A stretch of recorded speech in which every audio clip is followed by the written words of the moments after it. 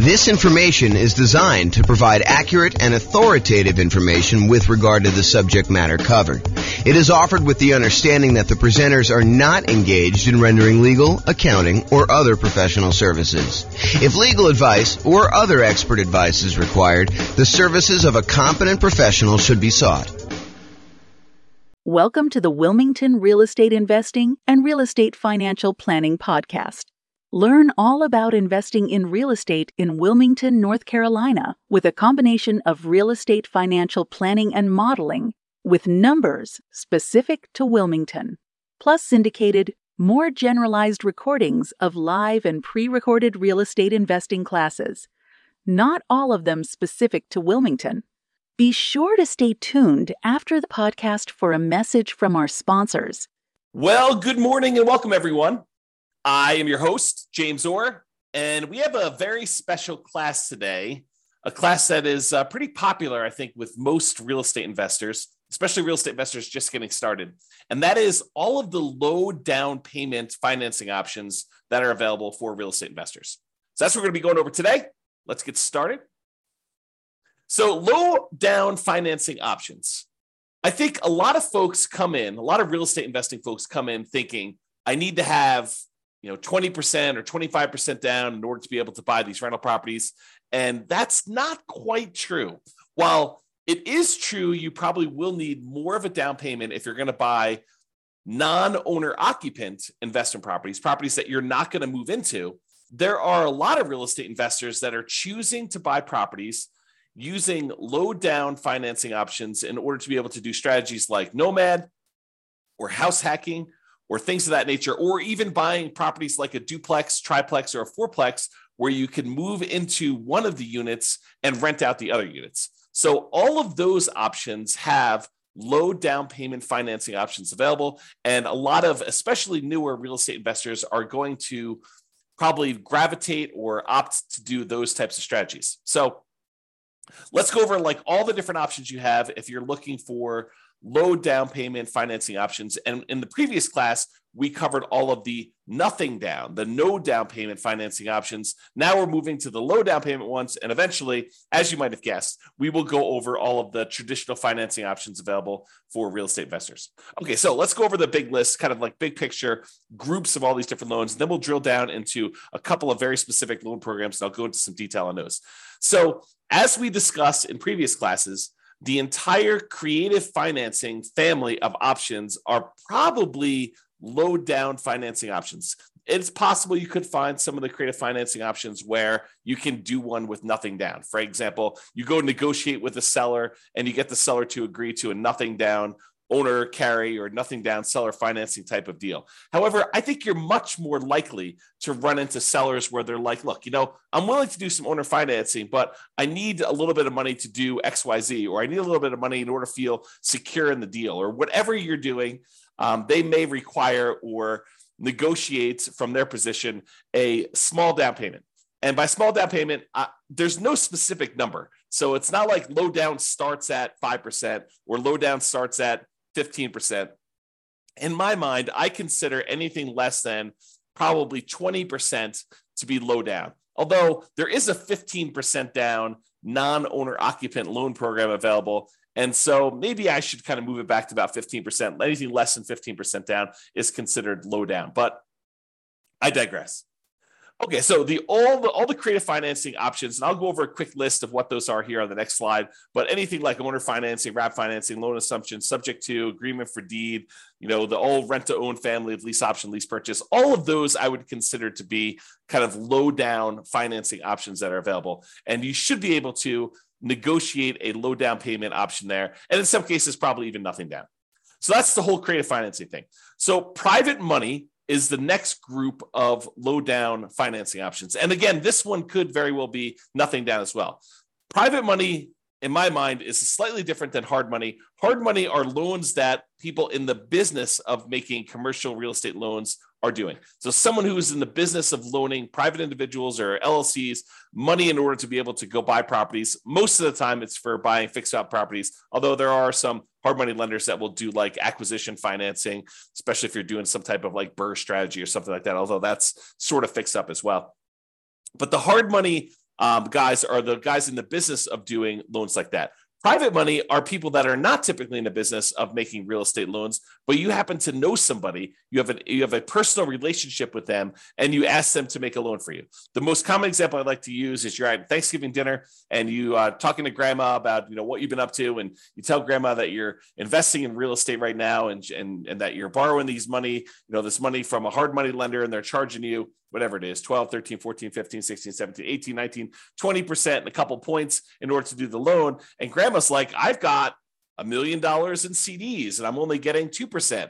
Why don't I loan you the money to do your real estate deals? And you could pay me, 3, 4, 5, 6, 7%, whatever it is that you negotiate with grandma.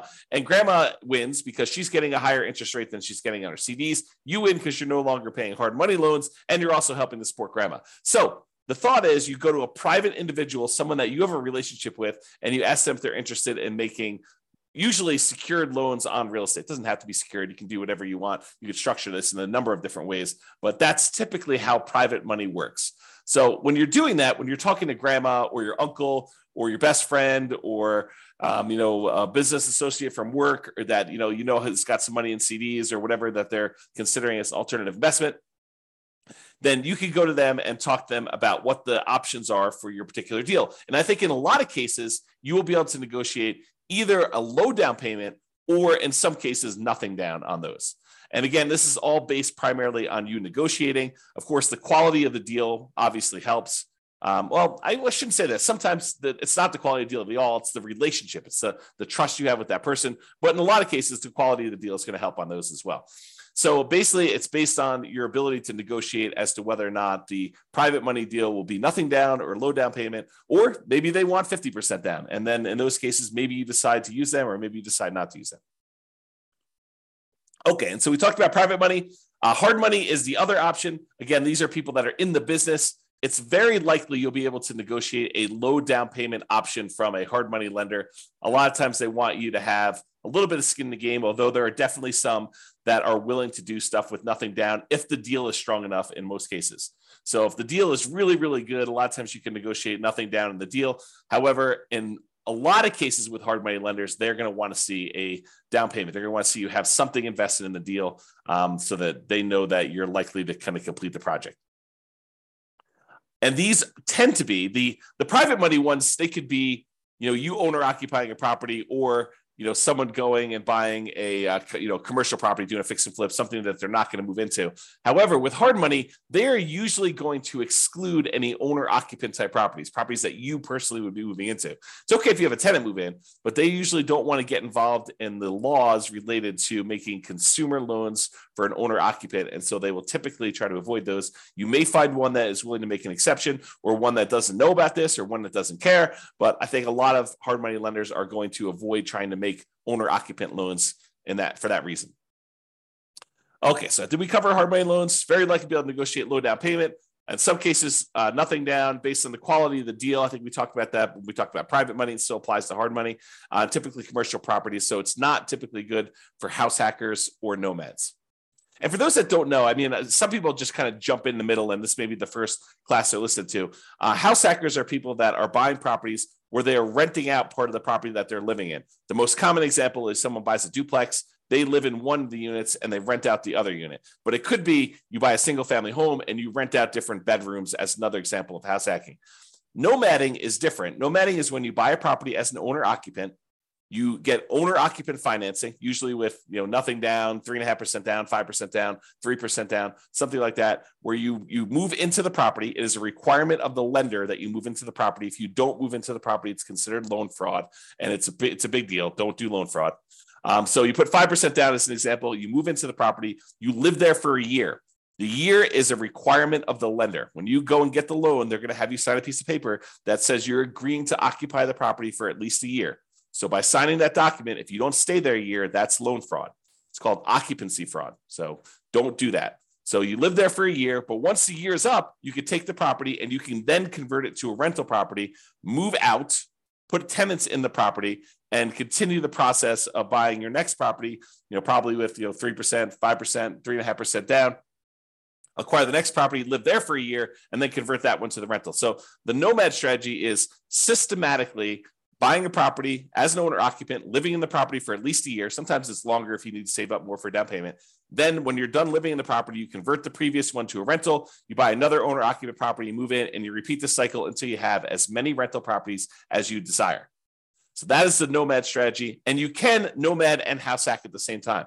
Imagine for a minute, you owner occupy into a fourplex, you rent out 3 of the units, and then after the year is up, you move out of the fourplex and you go buy a single family home and you repeat the process. Or maybe you buy a single family home, you get roommates while you're living there for the first year. And then once the first year is up, you move out, maybe you bring your roommates with you, maybe you replace yourself with another roommate where you were living or whatever you decide to do.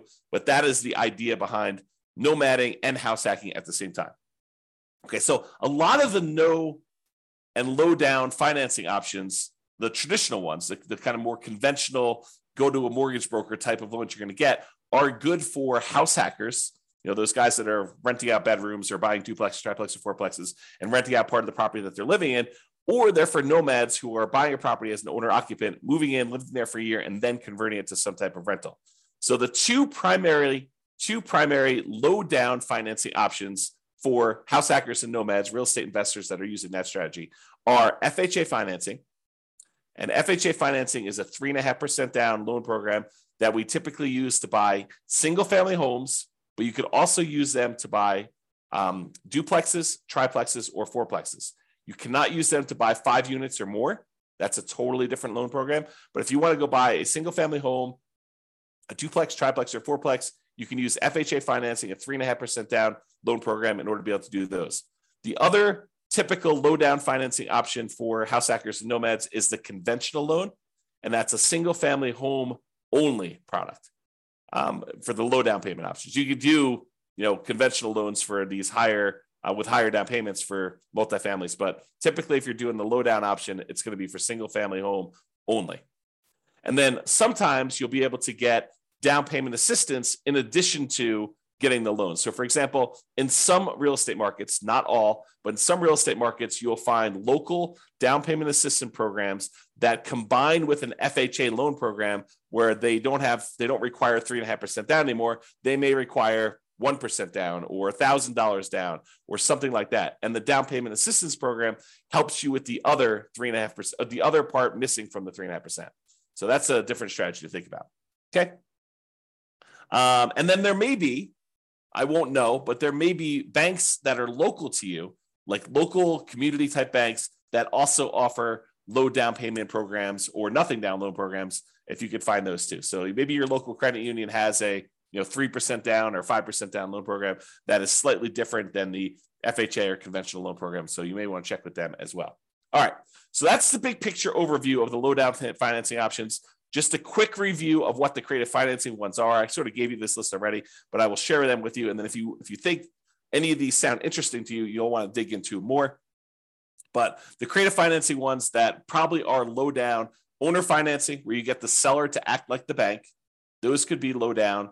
Wrap financing, where the seller has an existing loan on the property and they decide to keep the loan in place, but act like they're financing the whole thing. You send a payment to them. Part of that payment goes to pay their underlying loan that still remains on the property. So that's wrap financing. That could be a low down, sometimes nothing down. Loan assumption, if you're going to formally go in and assume like an FHA loan, you could do that. And a lot of times those would require a small down payment in order to pay the seller some of their equity. The whole rent to own, lease option, lease purchase family, where you're leasing the property and you either have an option to buy the property at some point in the future, or you have a lease on the property and you have a purchase contract to purchase the property at some point in the future. A lot of times those will require that you have some type of upfront money. And in some cases, it looks a lot like a security deposit, right? Like the seller is like, hey, listen, I want to rent you the property. And you go to them and say, hey, if I rent this property, I'm good at making my payments on time. Would you consider selling this property to me? And they're like, sure, yeah, I'll give you an option to buy the property, for the next 2 years at this price. And, you guys come to an agreement on that, but they may still expect you to have a security deposit, which looks a lot like a down payment, which looks a lot like low down. Okay. So those are some options when you consider that. Then the whole agreement for deed, bond for deed, contract for deed, installment land contract, family of kind of creative financing options. And I think a lot of those sellers are going to want you to have a little bit of money in the deal as well.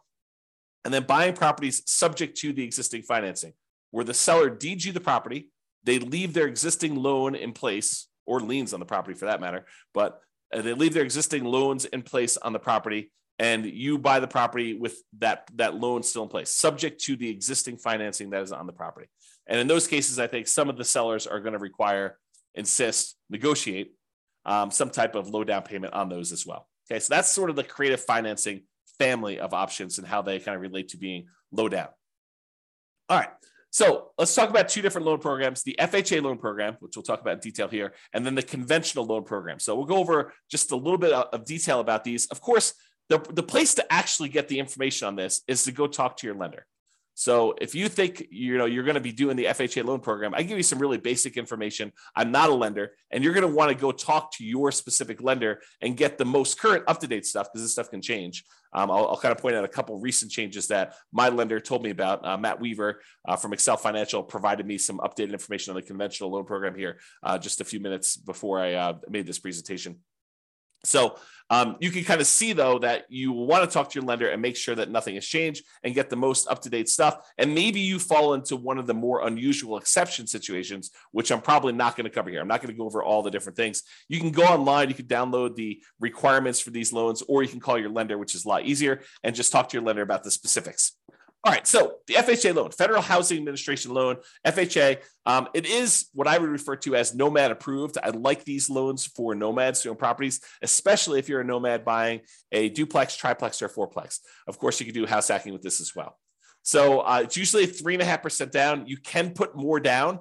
The terms of the loan will probably improve if you put more down. The PMI may change when the PMI falls off.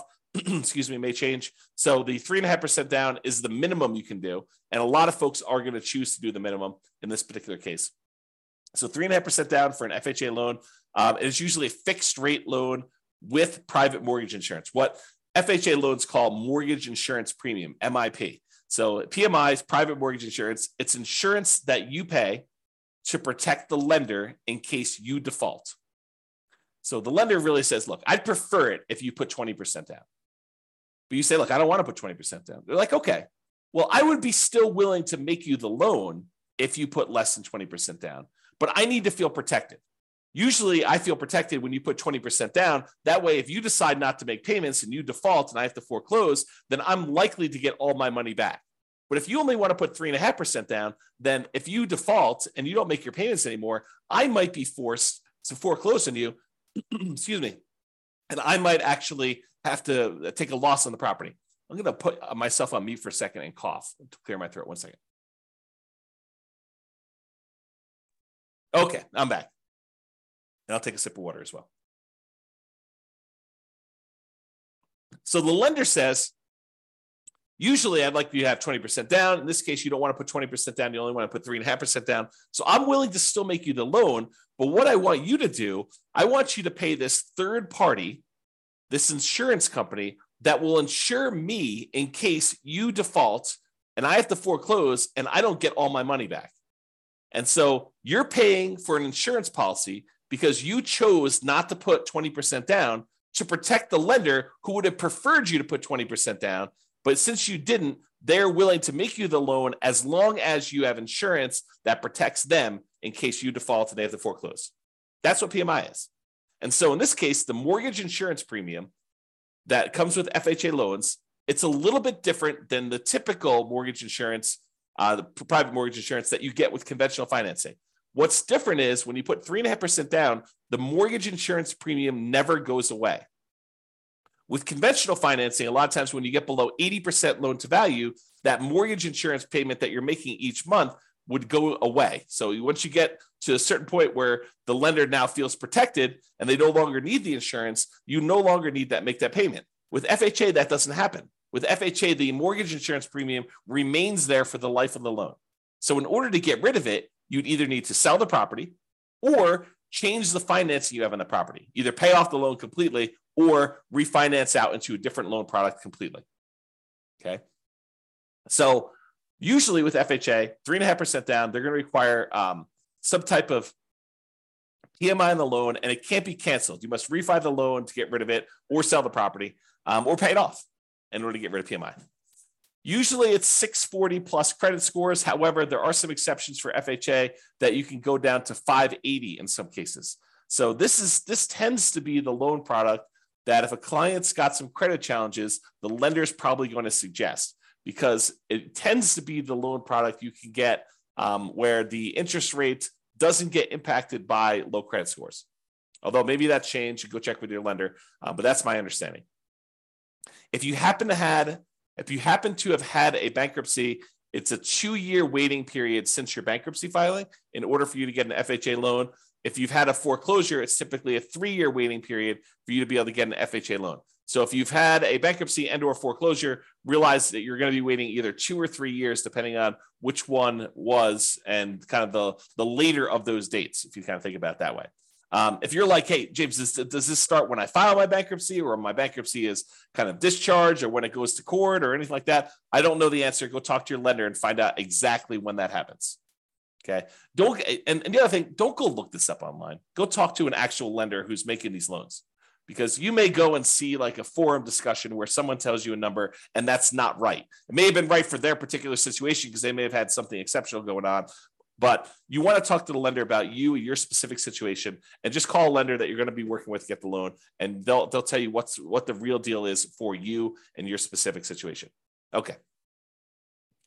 So we talked about bankruptcy, foreclosure, we talked about credit scores. For FHA loans, you must owner occupy the property. You must move into the property. You must live there. So if you're getting a single family home, you got to move into the property. If you're getting a duplex, triplex, or fourplex, you need to move into one of the units. So you could buy a duplex and move into one side and rent out the other. You can move into a triplex, move into one side and rent out the other 2 units. You can do a fourplex, do the same thing. Okay. They do have maximum loan amounts by county. So realize you may be limited in the most you can go to with FHA financing with these maximum loan amounts. You can typically only have one FHA loan at a time. There are exceptions to this. For example, I think if you inherit a property and your parents or whatever it was, whoever is passing the property onto you, if they had an FHA loan, you can have 2 in place at the same time in that particular case. You could also, my understanding is, if you move to a different city and the distance is more than, I don't know, whatever it is, I'm going to make it up, but go check with the lender, 100 miles. If you move 100 miles away, you can get another FHA loan in a new city.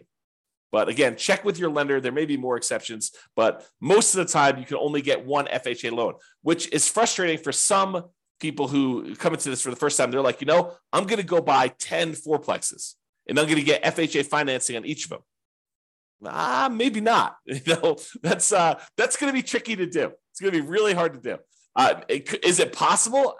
Maybe. I mean, maybe if you hit all the exceptions and you move 100 miles away and you buy another fourplex, and you move 100 miles away again, buy another fourplex, and maybe you get married and your spouse has a couple and they did the same thing, or who knows, right? Like, could you get 10 fourplexes with FHA loans? Maybe, but I would not plan on it. Usually we plan on doing one because that's usually the limit.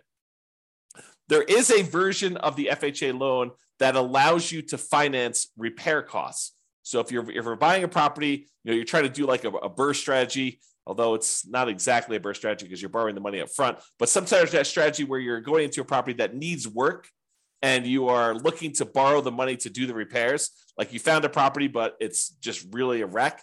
And you still want to do 3.5% down. There is a FHA 203K program, which allows you to include repair costs in the FHA loan. Now, for those of you that are handy thinking, I'm just going to do this and I'll pocket the difference because I'll do all the work.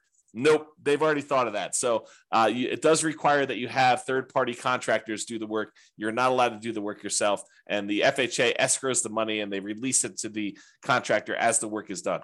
So if you're going to do that 203K loan program, go talk to a lender, get all the details, and find out exactly how that all plays out. But realize it's going to be hard for you to do the work yourself. And again, I think I mentioned this on the other slide, but there is some down payment assistance often coupled with FHA. It may not be available in your local marketplace, but if your local marketplace has down payment assistance programs, you may be able to use this in conjunction with your FHA loan so that part of the 3.5% is covered by some type of down payment assistance program, whether that's a loan or a grant or something like that. You have to go find out what the details of your specific program are, but a lot of times they're combined with the FHA loan program. And if you're trying to get the seller to help cover some of your closing costs, the FHA loan, I believe, has up to a 6% of the purchase price as a possible seller concession. So if you're able to negotiate to get the seller to contribute some money to help cover your closing costs, which means you're buying the property at a discount, essentially, unless you're raising the price by that much. You're getting the seller to agree to contribute some money towards your closing costs. You could do up to 6% of the purchase price in order to get that on an FHA loan. There's a limitation to max out at 6. Usually we're not anywhere near that, just so you know. All right, so that's the FHA loan. Now let's talk about conventional financing. This one is also Nomad approved. I really like this one for doing Nomads. In fact, this is probably the most common Nomad loan program. If you're going to be doing that strategy where you buy a property, move in, live there for a year, then you convert it to a rental, the conventional financing loan program, 5% down especially, is your most common version of that. So this is conventional loan, Fannie Mae, Freddie Mac, you may have heard it described as those. They're typically fixed interest rates, and they're typically 30-year amortization. So they are, and FHA is 30 years as well, but they tend to be fixed interest rate and 30-year amortizations. We tend not to do 15-year loans because the monthly payment goes up quite a bit for a 15-year loan. Although, if you're in a situation where 15-year makes sense, you're welcome to do that. And they do offer those, but realize most of the time we're doing 30-year loans on those. For conventional financing, typically it's 740 plus credit score for the best interest rates. You may be able to do some lower. There's probably some mitigating factors, and they may do hit on some other things based on that. But usually 740 credit scores get you the best interest rates. For owner occupants, which is what we're talking about doing here, it could be as low as 3% down, but most commonly we're doing 5% down. And in both those cases, there's going to be some type of private mortgage insurance because you're putting less than 20% down. Okay, that private mortgage insurance is typically whenever you put less than 20% down on a property. The 3% down one is called the Home Ready or Home Possible loan. Primarily, it's for first-time home buyers. So you can't use that repeatedly. That's my understanding, but go check with your lender, see if you can use it more than once. Most of the time, you're going to be doing the 5% down with these types of loans. And usually the 3% down is a little bit uglier interest rate.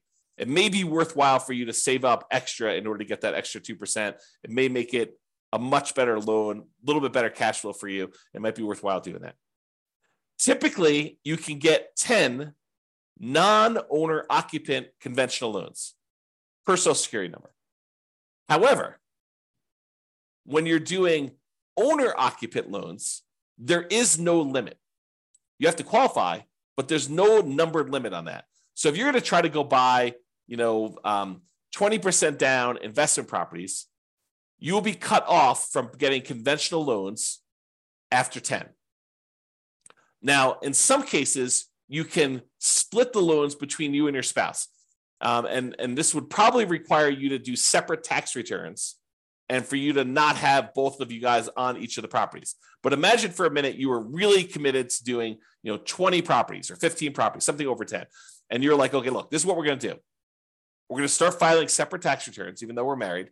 And we're going to buy the properties. You're going to buy the first one in your name with a loan that is only in your name and your Social Security number. And then I'm going to buy the next one in my name with my Social Security number. And we're going to kind of alternate back and forth until we get to 20. By doing it that way, you could technically do 10 each non-owner occupant conventional loans by splitting between the spouses. And so you'll need to do some work, talk to a lender, do some loan planning with your lender to do this. Most of the time, people are not willing to go to that extreme. But there you go. There is no limit for the owner occupant ones. So if you have, 10 properties already and you're trying to do your next property as an owner occupant, you're not limited by that one. So you could do an 11th conventional loan as long as you're moving into the property to do that. So if you're trying to do the Nomad strategy, you can go beyond 10. But if you're trying to do, buying non-owner occupant properties, you're probably going to be cut off at the 10 number per Social Security number. Typically add 5% down payment for multifamily. I've got a little slide here coming up with the down payment amounts. 2 to 4 units is the multifamily one. For Fannie, you could do cash out refinances up to 4 finance 1 to 4 unit properties. For Freddie, it's up to 6. This rule may change. I knew this rule existed at one point. I'm not sure if it's still current, so check with your lender to do that. Both of the things, rate and term refis up to 10 finance 1 to 4 unit properties. So Nomads, be careful. If you think, hey, look, I'm going to do this Nomad strategy and I'm going to acquire a bunch of equity in properties, and then I'm going to try to do some type of cash out refinance to fund acquiring new properties, realize that's a tricky strategy to accomplish.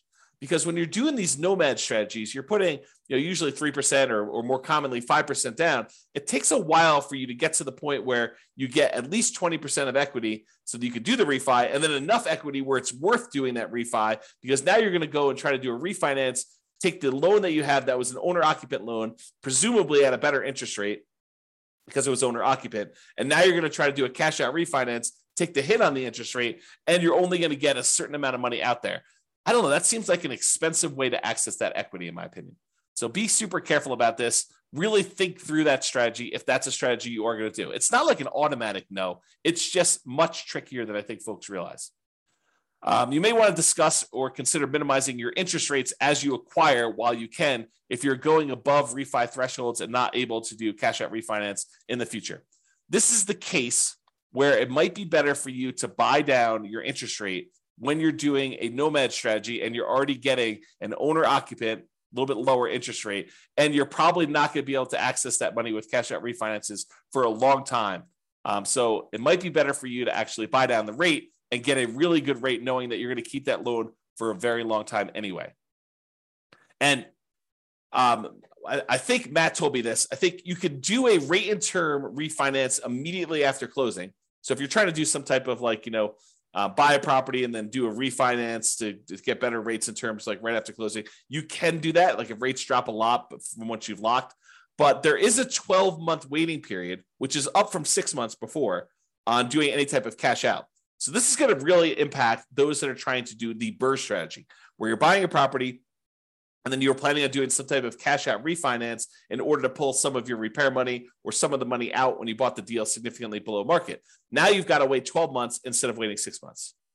So a little bit longer delay, slows you down a little bit, kind of makes it a little bit harder to BRRRR. Between conventional financing, there is a seller concession range, depending on how much you're putting down, between 2% and 9%.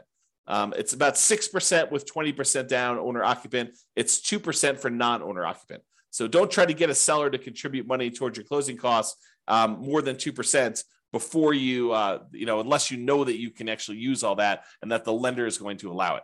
So check with your lender before you negotiate your seller concessions. That's another way of saying that.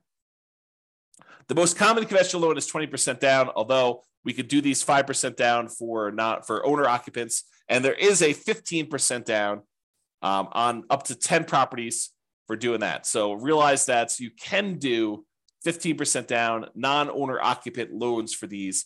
There is PMI on that one, and the interest rate is usually a little bit uglier than doing 20% down. All right, so let's go over this little table here to talk about the standard eligibility requirements. There's different versions of this, and if you go look up the Fannie Mae or Freddie Mac seller guidelines or selling guidelines, it'll kind of give you an idea of what the loan to values are, and for manual underwriting, for desktop underwriting, and or go talk to a lender is probably a better thing. But there is a chart, like a PDF with a chart. This is from that PDF, and so this is the standard eligibility requirements for desktop underwriting version 11.0. I got this morning, so this is as up to date as I could find, and this shows you an idea of what the maximum loan to value is on different property situations. And so I'm not going to cover second homes or investment properties, except to say with investment properties for the purchase for one unit, the maximum loan to value is at 85%, which is that 15% down loan program. If you're going to buy a duplex, triplex, or fourplex, the minimum you can do down is 25%. The maximum loan to value is 75% loan to value. Okay. And so you can go look at those here. If you want to look at the limited cash out or the cash out refinance options, you can look at those as well on the screen. However, for the principal residents, for those that are doing nomad or house hacking or something like that, if you're going to go buy a property with one unit, you can do as much as 3% down. That's that 97% one. For adjustable rate mortgages, you have to have 5% down. But for fixed rate mortgages, you could do 3% down on those. If you're doing a duplex, you could do 15% down if you're going to move into the property.